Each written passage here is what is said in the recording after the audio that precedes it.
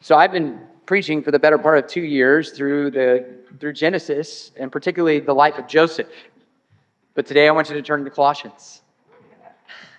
Last week it was funny because Miss Charlotte, or it was 2 weeks ago, Miss Charlotte, you came to me and you're like, you got up in the pulpit. I immediately opened my Bible to Genesis. It's like I programmed her or something. But today we're going to be in Colossians 1, and I want to kind of tell you why. This is a day of, really it's just another day. It's another day where we get to serve the Lord, we proclaim His goodness, we get to demonstrate our thanks for Him, we get to dwell in His peace and in His Word. But for whatever reason, our calendar says December 31st, 2024, or 2023, wow, I was skipped ahead. And for whatever reason, there's everything within me that wants to not do a New Year, New You sermon. Because guess what? It is the same day. There's really nothing different between today and tomorrow other than the date change. Some of us are going to have a problem with the 24 part, writing it down on paper. Some of us won't write it on paper at all, have a problem with writing it in emails. But there's really nothing different from day to day. We might have new experiences. We might come up to new trials, new tribulations, new encounters of some sort. New pain, new joys, new deliverances even. But the thing is there is nothing new under the sun. We're told that in Ecclesiastes, right? There's nothing new under the sun, and that is a good thing. There's nothing new that you will experience that someone else has not experienced before, at least in principle. And there's one thing for sure, that Jesus is not going to change tomorrow. That Jesus is the same yesterday, today, and forever. And that's what I want to come to you today with, is that there is nothing new under the sun. And that the reason why that is because Jesus is the same today, yesterday, and forever. But for some reason, it feels like every year, and this is just true, everybody's asking, what New Year's resolution are you going to make today? It's January 1st. What are you going to do new? Are you going to lose some weight? Are you going to start working out more? Are you going to read more? Are you going to... all these things, right? But the reality of it is all those things are about self-improvement. And I want us to walk out of this place knowing that there is nothing to improve on in Jesus. And that's where we should be placing our hopes. And that is who we should be pursuing in the new year.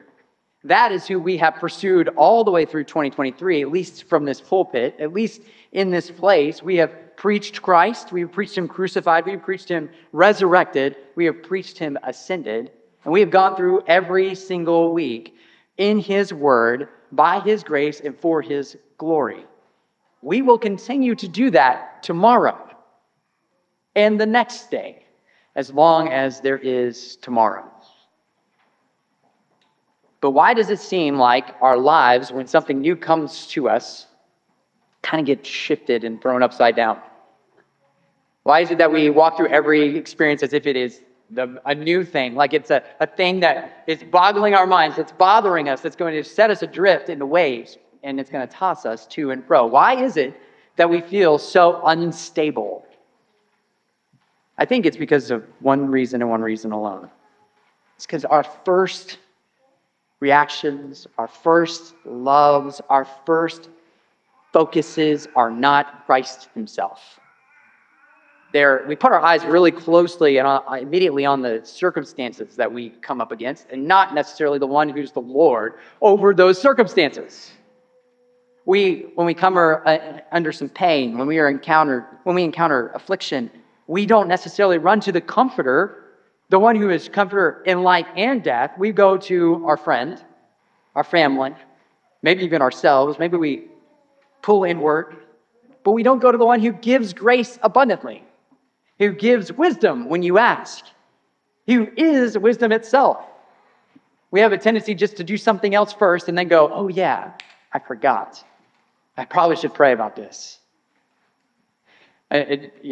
You're with me, right? That's just how our lives work. That's part of being fallen humanity. That's part of living this life on this side of the fall, really. But since the fall, this has been true. Everybody's been trying to do it their own way. And we're being reprogrammed by the renewal of our minds in Christ Jesus, those who are in Christ Jesus, to think his thoughts after him. So today, I want us to do that. I want us to fix our eyes squarely on Christ, and I want to do that through Colossians 1:15-23. Now, let me give you some context for Colossians before we get there, because I think it's helpful to see why Paul's writing this letter in the first place. See, Colossians was not a church plant for Paul. Paul didn't go there and plant the Colossian church, okay? Actually, he went to Ephesus. Timothy was raised up as the pastor, and then he pastored Ephesus, and Ephesus went and planted Colossae, the church of Colossus, however you decide to say it. And he did this thing, and in Colossae, they had other problems. They had problems they encountered that they didn't know what to deal with, and so they wrote to Timothy, or Timothy knew about it and somehow got back to Paul. Paul writes this letter to the Colossians to tell them, hey, this is how you handle this. You focus on Christ. What is this thing that they're coming up against? It's proto-Gnosticism, so I'm not going to get into it, but it's a religion that basically borrows on Christian capital. It uses a bunch of Christian terms. It'll even say God, and they mean something completely different. It'll have a savior, but flesh is bad, and spirit is good, and we're all trying to be released from this body, and our spirits are to be joined with the pleroma, which is a word that we're actually going to use in a second, in its real sense. So they're having this struggle between, is this truth or is that truth? Is the gospel that we heard truth, or is what they're saying true? And so Paul writes to the church at Colossae this letter to teach them, to exhort them, and to equip them to live lives that are worthy of the gospel that he has preached, the true gospel. He teaches them about Christ's person and work first. And then he encourages them to turn away from the vain philosophies and lifestyle of the world, particularly the Gnostic tendencies that the world lives in. And he equips them with the proper way to grow in Christ Jesus and to focus their hearts on heavenly rather than earthly things. And that's what we're going to do today. We're going to look closely at what Paul has said so that we might be able to firmly fix our hearts on the truths of the gospel of Christ Jesus. So, when we look at this, I just want you to see one thing, and one thing only, and then we're going to build on it as we go. Christ is sovereign. Christ is sovereign. That's what he wants these Colossians to know right off the top. That is the foundation. Christ is sovereign. So, if you have your Bibles and you are able, would you stand with me as we read God's word? We're going to start in verse 9. Whether I put that in the slides or not, I don't know. So when we get to verse 15, you catch up. Starting verse 9 for some context. And so from the day we heard, we have not ceased to pray for you, asking that you may be filled with the knowledge of his will and all spiritual wisdom and understanding, so as to walk in a manner worthy of the Lord, fully pleasing to him. That's the main point, so that we might walk worthy of the Lord, fully pleasing to him, bearing fruit in every good work, and increasing in the knowledge of God. May you be strengthened with all power, according to his glorious might, for all endurance and patience with joy, giving thanks to the Father who has qualified you to share in the inheritance of the saints in light. He has delivered us from the domain of darkness and transferred us to the kingdom of his beloved Son, in whom we have redemption, forgiveness of sins. Now our text. He is the image of the invisible God, the firstborn of all creation. For by him all things were created in heaven and on earth, visible and invisible, whether thrones or dominions or rulers or authorities. All things were created through him and for him. And he is before all things, and in him all things hold together. And he is the head of the body, the church. He is the beginning, the firstborn from the dead, that in everything he might be preeminent. For in him the fullness of God was pleased to dwell, and through him to reconcile to himself all things, whether on earth or in heaven, making peace by the blood of his cross. And you, who once were alienated and hostile in mind, doing evil deeds, he is now reconciled in his body of flesh by his death, in order to present you holy and blameless and above reproach before him. If indeed you continue in the faith, stable and steadfast, not shifting from the hope of the gospel that you heard, which has been proclaimed in all creation under heaven, of which I, Paul, became a minister. The word of God for the people of God. Thanks. You may be seated.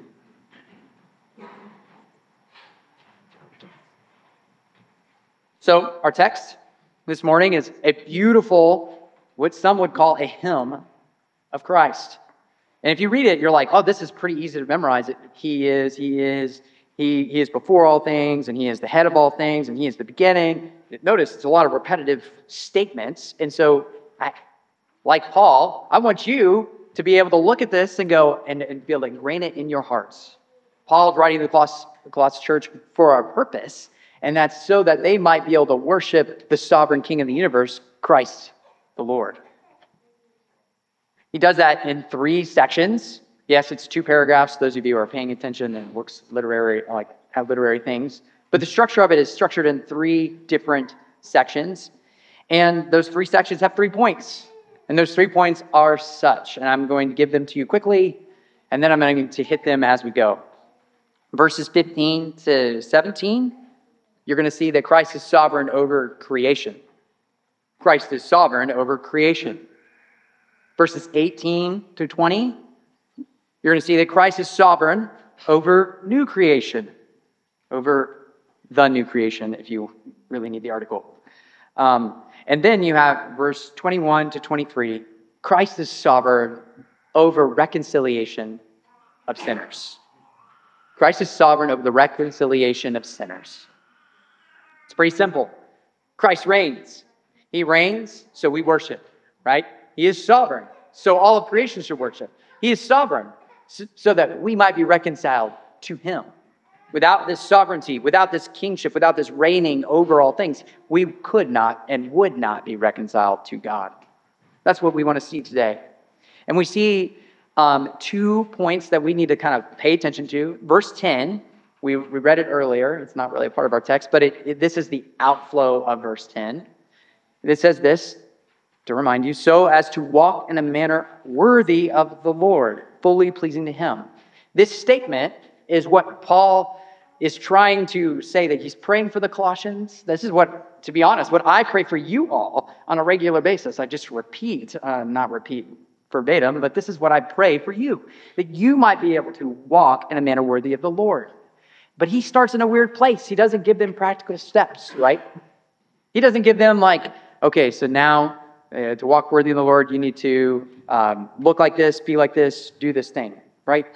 No, he starts with the one who's the creator of it. He starts with Jesus. He starts with the preeminent one. He starts with the image of the invisible God. And why does he do this? Because he knows that, verse 23, if indeed you are to continue in the faith, it will be only because of Christ Jesus. It will only be because of this Christ, the one that he is proclaiming in this little section. It is only because of him. Any other Christ will lead you not to eternal life, but to eternal death and hell. So he wants you to know that this is the Christ that you know, that you should know. Not the Christ of the Gnostics, not the Christ of the philosophies, not the Christ of the worldly things, but the Christ who is preeminent over all of it. The one who reigns over all creation. And so that's where we're going to start, is Christ is sovereign over creation. Point number 1, Christ is sovereign over creation. If you have a child and they are doing tick marks, like mine do, 3 good words that you're going to need. Sovereign. If you don't know how to spell it, kids, it's okay, just put an S. If sovereign, you want creation, and you want reconciliation. Those 3 words are big words, but those 3 words are what I'm going to say more than any other ones. So sovereign, creation, reconciliation. Point number one, Christ is sovereign over creation. Now, this might seem simple enough, right? In the beginning, God created the heavens and the earth. But what Paul is doing here is putting Christ as the God who was in the beginning, God who created all things, that all things were created in him. He says as much. He starts this way. He says, he is the image of the invisible God. And why would he start there? Why would he start there? No one has seen the Father except in the Son. No one could see God. When Moses asked God, show me your glory, what does he say? You cannot see my glory. No man can see my glory and live. But what does he do? He has grace upon Moses and he hides him in the cleft of the rock. And as he passes before him, Moses gets a glimpse of his glory. And Moses' face is arrayed, is shining, right? And so much so that he has to veil it to go and preach to the people that are down at the bottom of the mountain. So no one could see God, but Christ is the image of the invisible God. That means we can definitely know this is who Christ is, or this is who God is. God is who Christ is, the real Christ, the one who is the image of the invisible God. See, Christ, when we say this, we're saying that Christ is the unique revelation of God. We're saying that he reveals the Father in its fullness, his grace and his mercy. He's not made in the image of God like Adam was, and like you and I are, right? We're image bearers, but we're made in the image. He is the image. So we are being built up into his image, in the image of Christ. He's the unique revelation of God. And why is that a big deal? That's a big deal because Adam was a sinful man, right? He took of the fruit of the knowledge of good and evil, and he ate it, right? And at that point, sin entered into the world. But Christ is the image of God because he has no sin in him. He, unlike Adam, is the true and better Adam, come to save the hell-bound man, you and I. He perfectly reveals the Father's love and grace and mercy, and as such is this exact representation of God himself. He is not only the image of the invisible God, he goes on to explain what that means. He's the firstborn of all creation. Firstborn, all one word, prototokos, or however you decide to say it. This is what our Jehovah's Witnesses friends point to, and they say, hey, see, he was the first created thing. But I think they're missing it, right? They're missing it. They're missing the point. He's saying that Paul's saying that Christ is the image of the invisible God. He's the firstborn, of all creation. He's not the firstborn like conceived. He's not the firstborn in like birth order. He's not the first created thing. No, he is the preeminent. The one who stands above all things. The sovereign one, the king. He does not have anybody above him. He is the Lord of all things. He's the firstborn. And notice it says it 3 times in this passage. He says in verse 15, firstborn of all creation. And then he says in 18, firstborn from the dead. And that in everything he might be preeminent. Now that word preeminent is the same word for firstborn. Interesting enough. So we can see that what he means by firstborn is not Esau and then Jacob, right? It's not Esau was born first, and so he's called the firstborn. No, Jacob is called the firstborn because he carries the inheritance, because he is the favored one, because he is the one who's going to carry the promise. Follow me? Christ is the one who is heir of all things. He's the one who is the inheritance of the Father. He's the one with the authority of God himself. He is the perfect representation. He is so much greater than Jacob. He's so much greater than Israel because he is the preeminent one, supreme king over all. That's what we're trying to get from this first little point, right? Christ is sovereign over creation because he's the image of the invisible God and firstborn of all creation. It goes on in verse 16, for by him all things were created. He just drives it home, right? But here's the thing, is that word by him, it says, for by him in the ESV. Some will say in him. That's probably a better translation of this. In him all things were created. And that parallels the verse 17 when we get there. But the in him, all things are created in him so that he might be the Father. That's why we can say he's Prince of Peace and everything that Isaiah 9 says about him. Right? All things were created through him and for him. All things were created in heaven and on earth, visible and invisible, thrones, dominions, rulers, or authorities. All things were created through him and for him. Creation has a purpose. It wasn't just to set it and forget it, right? It's not this Gnostic idea that, he's separated from his creation. No, he created all things for a purpose. And it was in him they were created and for him. So you and I are created for him. If you are a Christian in this room, you know this. If you're not a Christian in this room, guess what? You were created for a purpose, and that major purpose was to glorify Christ, was to call you to be called to glorify his name. See, we see this, there's pressed on us in Psalm 2. We're supposed to kiss the Son, lest he be angry. Psalm 89 also emphasizes that the Messiah, the Son of God, is over all creation. And the same word in the Septuagint is used here, prototokos, firstborn. It's pretty cool how God works through all of his word to give us a full picture of who he is. So much so that all things in heaven and earth owe their existence to him alone. He is the preeminent king over all creation. That's Paul's point. He wants the Colossians and us to focus on him. He wants to say, look, all of creation looks to Christ for their subsistence, how they continue, for everything that they have, even if they don't know it. Even if they don't know it, everything was made through him and for him. And just in case we missed it, verse 17 wraps it up and states it clearly. He is before all things, and in him all things hold together.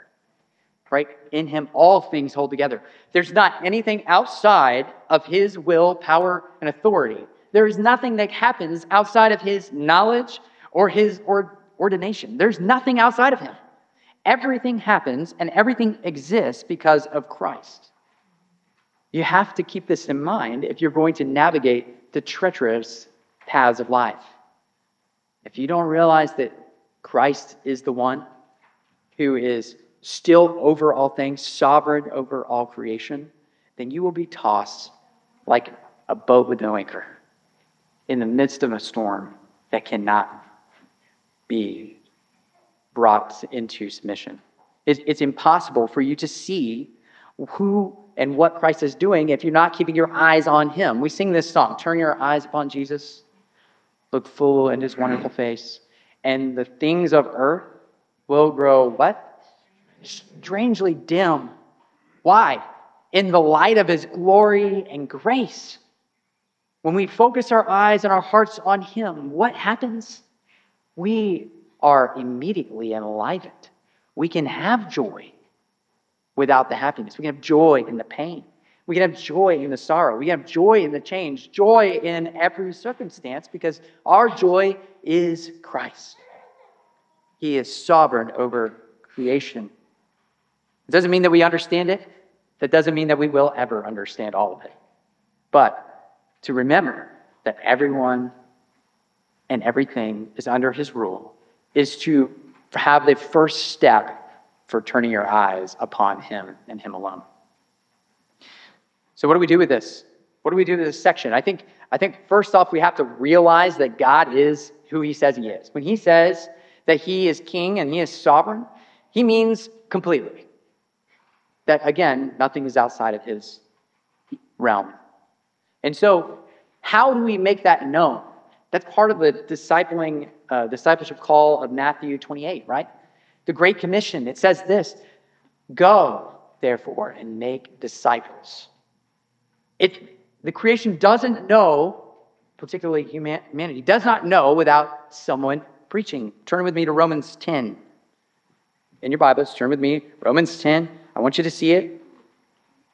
Romans 10, starting in verse 13. The same apostle Paul who wrote Colossians It's the same apostle that wrote this. He says, "For everyone who calls on the name of the Lord will be saved." But how then will they call on him in whom they have not believed? How are they to believe in him whom they have never heard?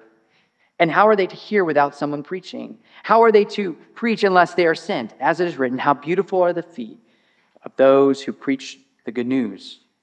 But they have not all obeyed the gospel. For Isaiah says, Lord, who has believed what he has heard from us? So faith comes from hearing, and hearing through the word of Christ. See, Paul wants us to do something with this idea that Christ is sovereign over creation. He wants us to proclaim his sovereignty over creation. He wants to call the people, the humanity made in his image, to come to him, the Lord of glory and grace. But how will they hear unless we tell them who he is? How will they know who he is unless we proclaim his glories and his grace? I think that brings us to a point of who and what is around you. Think for a moment. Who is around you that does not know the gospel? Who has not responded to the gospel of grace? Are you around unbelievers? Do you have friends, maybe you have kids, who don't know Jesus? Who don't know him intimately as their Savior? You have a job to do. If you don't have friends who are unbelievers and you don't have children, how are you putting yourself in places to proclaim the glories and grace of Christ? How are you putting yourself in places that they might know his name? Like, are you trying to put yourself in a place so that you might be able to encounter unbelievers and then be able to share the gospel?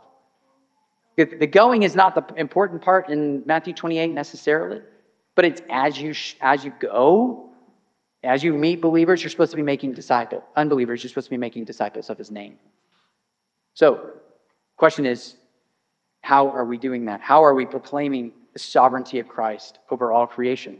How are we proclaiming that he is king and that you need to bow the knee, kiss the Son, lest he be angry with you? But there's good news to that, and that is the second point. Point number 2, Christ is sovereign over new creation. Over the new creation being the church, Christ is sovereign even over that. Here we have in verse 18, Paul continuing to glorify Christ. He says he is the head of the body, his church. He is the beginning, the firstborn from the dead, that in everything he might be preeminent. So 2 things. We have a people that he is sovereign over. He's sovereign over all of creation, but specifically and especially over his people in the church. But he calls that people to do something, and it's for a purpose, and it's so that in everything he might be made preeminent. This goes back to Matthew 28, 19 to 20. Making disciples. He says this, zooming on the work of Christ even further, he points out that Christ's sovereignty over all things in the first part, and then he focuses closer to show us that he is especially sovereign over his body. His representation, that's what we are, is the representation of him on earth. And that is so much shown here that he's trying to press the point that he has authority over us, and we should do what he's calling us to do. The one who is saved is the one who continues to sin, in other words. And he makes it very clear. He is the beginning, explaining how he is the head of the church. He is the beginning, the firstborn of the dead. He's saying because of his resurrection, he has sovereignty over his body. Just like, why are my hands moving right now? It's not because I'm nervous. It's because I'm moving them, right? My head is directing my hands and my feet. Your head is directing you to listen or to think about other things or whatever it is. You are doing something because the head is calling you to do it. Jesus is the head. He is the one who wills and works through his church. He is the one who brings us into submission to him. He is sovereign over his new creations, particularly because he gives them a calling, a purpose, a thing that they are supposed to do. He is preeminent, he says. Being firstborn from the dead, Christ shows himself to be sovereign over everything that is to be glorified after, right? Including his body, the new creation particularly. his preeminence, his sovereignty over even death, which is what he needed to raise from, right? He had to raise from the dead to demonstrate that he was king of life and death so that he might be made preeminent. Or he might be preeminent. That doesn't mean made preeminent. That means to be recognized as preeminent. Okay, let's be clear. And then he says, to make it even more clear in verse 19, Paul says that in him, in Christ, the fullness of God was pleased to dwell. The fullness of God was pleased to dwell. This verse parallels verse 15. You see that in verse 15, he says he is the image of the invisible God. And here in 19, he says, in him, the fullness of God was pleased to dwell. Just kind of like stacking. He was not just the image of God. He's not just sent by God, but he is God himself. The fullness of God was pleased to dwell in Christ Jesus. And so what that means is that he needs nothing, but he commands everything. He is sovereign to a point that God is sovereign over all things. And we've already seen that he's sovereign over all of creation, and he's especially sovereign over his church. His dwelling place. Interesting words, choices here. His dwelling place. When we think about dwelling of the Lord in Scripture, what do we think of primarily? The temple, the tabernacle, the Spirit within us. We are the temple of God, right? The temple is not any longer standing, but it's also not the only place that God resides. He is in every one of us. We are his temples, and we are called to live in accordance with him. But the temple is just a representation of his dwelling, right? And the real being of Christ, God dwelt on the mercy seat where the ark was. But now it is not contained by anything except for Jesus himself. He is the fullness of God. And only in him can you be saved. Only in him can you have life. Only in him can you see what is coming next. And that is nothing new under the sun. But because Christ is divine, he is sovereign over all creation. And it says this in verse 20. It is because of this, because he is divine, because he is the image, because he carries the message, because he is perfect, through him, to reconcile to himself all things, whether on earth or in heaven, making peace by the blood of the cross. There, he points out the sacrifice that Christ is. We have an infinite debt, right, to God. And Christ himself is the only infinite being that could have, at any possible level, paid the debt that we all owe. But he had no debt of his own. That's the kicker here. Every one of us are finite beings, and we have an infinite sin, an infinite grievance against God. We are rebels against his will. And unless we are in Christ Jesus, we are still outside of his will. We need to be rescued, and we cannot do it ourselves. There is nothing infinite about us except for when the Spirit of God inhabits us and dwells in us. Unless you are identified with him, the fullness of God, you will have an infinite punishment. Because he, at the fullness of God, has an infinite ability, infinite appeasing, sacrificing everything. He's infinite, and he can do infinite things. We are finite. He is infinite. We need his righteousness, that righteousness to clothe us.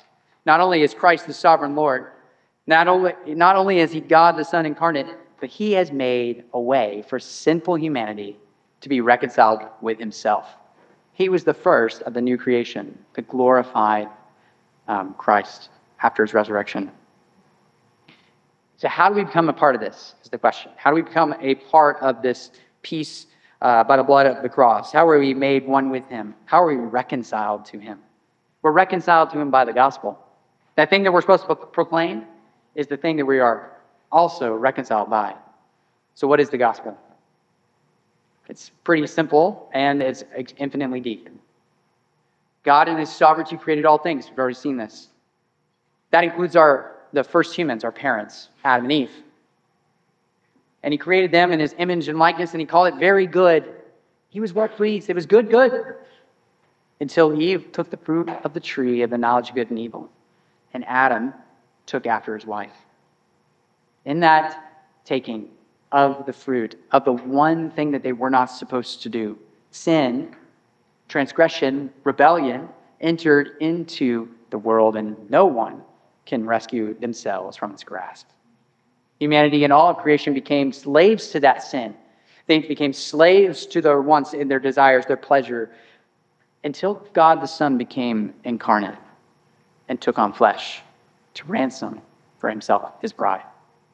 He lived a perfect and sinless life. This is what you have to know to be a Christian. He lived a perfect, sinless life and paid for your debt on the cross that he did not have. He did not incur any debt because he had no sin within him. But he sacrificed himself. He went to the cross and died an undeserved death as a sacrifice for all who believe. He rose again from the grave 3 days later, appeared to many witnesses, and after 40 days, he ascended into heaven, proving that he was Lord over life, death, and now he sat in the power and the seat of authority. There he advocates for his bride. He sits at the right hand of the Father and says, she is mine. But how do you become one of his? He calls you to repent of your sins, of your nature, and turn toward him, the one who is the life giver, the fullness of God. Asking him to give you his righteousness. We talked about it this morning. It's kind of beautiful how John 4 and this passage line up. Jesus goes to the woman at the well. What does she do? He goes, hey, give me something to drink. And the woman says, why do you ask for me something to drink? And this is because she was a Samaritan and he was a Jew. And he said, but if you knew the gift of God and the one who's asking you, give me a drink, you would ask from him for a drink of living water. See, when we encounter Christ, he calls us to repent of our sins and turn toward him, to ask him for the living water of eternal life. And he will give it to those who call out to him. He will give it to him, those who cry out for his mercy. You will be saved if you believe that the Lord Jesus Christ is your sacrifice, the sacrifice to God on your behalf. This is what the gospel calls us to do. It calls us to repent and believe in Jesus. That's for everyone in this room. That's for all of the world. Those of you who are in Christ Jesus, this is what you should be proclaiming to yourself on a day-to-day basis. Every time you sin, every time you are wondering, every time you hurt, every time you are in joy, have happiness, joy, you name it. It doesn't matter. You turn to Christ, you preach yourself to the gospel and say, thank you, God. Thank you for this blessing, for you and for you when you have done. It is only the gospel of Christ that we are able to stand firm with stable footing. And that's kind of where we get to the very end of our passage. 21. And you, who are once alienated and hostile in mind, doing evil deeds, he has now reconciled in his body of flesh by his death. See, he has made peace by the blood of his cross to reconcile you who were once alienated and hostile in mind. You were far away, just like the Colossians. You were removed from God's grace and mercy, and yet he brought you near. You are not just removed from his grace and mercy, you are hostile toward him. We're hostile toward him if you're in Christ Jesus. This is the good news. You have been reconciled. You've been brought together. You've been brought near to God. That is the good news of the gospel. That is how we walk in the faith. He says, walk in 10, walk in a manner worthy of the Lord. And in 23, he says, if indeed you continue in the faith, that is to walk worthy of the Lord, stable and steadfast, not shifting from the hope of the gospel. It's focusing your life on Christ and Christ alone. It's focusing your hearts on Christ and Christ alone. It's bringing your whole being under his authority because he is sovereign over all things. He's sovereign over creation.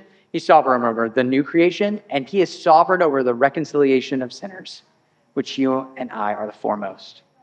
You and I need him more than he ever needed us. There's this doctrine of God that I like to focus on, and it's called aseity. Okay, so A-S-E-I-T-Y. Aseity. What does that mean? That means that he needs nothing of us, and he is fullness itself, the fullness of life. Everything is within him, and nothing can affect him. It's what gives us immutability and impassibility and all these other systematic terms. But it helps me focus my heart on his fullness when I'm going through hard things, because he does not change, even if I am. Notice I have gray hair. I have been here for 4 years, and I have gotten more and more and more gray hair. I'm not blaming that on any one person. We'll call it wisdom. Oh, thank you, Amy. My kids. But that change is evident in my hair, right? It's also evident in a whole bunch of other things about me. My personality has even shifted quite a bit. I'm a lot gentler than I used to be. Praise God for that.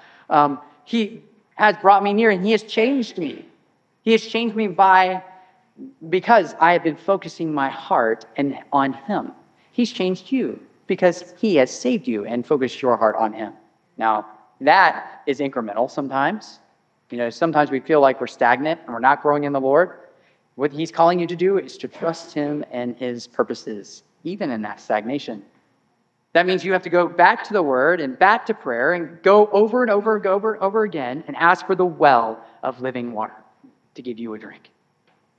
You're the one there. He is the one who brings you near. He is the one who keeps you. He is the one who has reconciled you into this body of flesh so that you might be blameless, so that you might be holy, that you might stand above reproach before him, him being God the Father.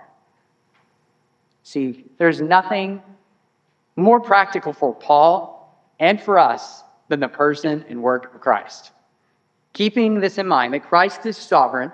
He is sovereign over creation, over new creation, and over the reconciliation of sinners, in which I am the foremost. Just keep saying to yourself that I need God, I need Jesus, I need his work, I need his righteousness. That's how we're changed from one degree of glory to another. It's when we take our eyes off of who he is and what he has done that we begin to shift away from the hope of the gospel before us. So Jesus has this parable. He talks about two men, one who built his house upon sand and one who built his house upon the rock. The one who built his house upon sand, storms came, and his house and everything he owned washed away. The one who built his house upon a rock, it didn't matter what storm came. That house stood. As we go through this next year, I want you to focus your hearts on the sovereign one of the universe, Christ himself. And if that means that you sing to yourself all day, the Christ the solid rock, on Christ the solid rock I stand, all other ground is sinking sand. All other ground is sinking sand. That's what you need to do. Is to remind yourself of who he is, what he is, that he is ruler over, and everything in between is how you keep walking faithfully, how you become stable and steadfast, how you do not shift from the hope of the gospel that you have once heard. Focus on the sovereignty of Christ. Ask him for grace, mercy, wisdom, for all of the wisdom in the world is in him. On Christ, the solid rock I stand, all other ground is sinking sand. All other ground is sinking sand. Let's pray.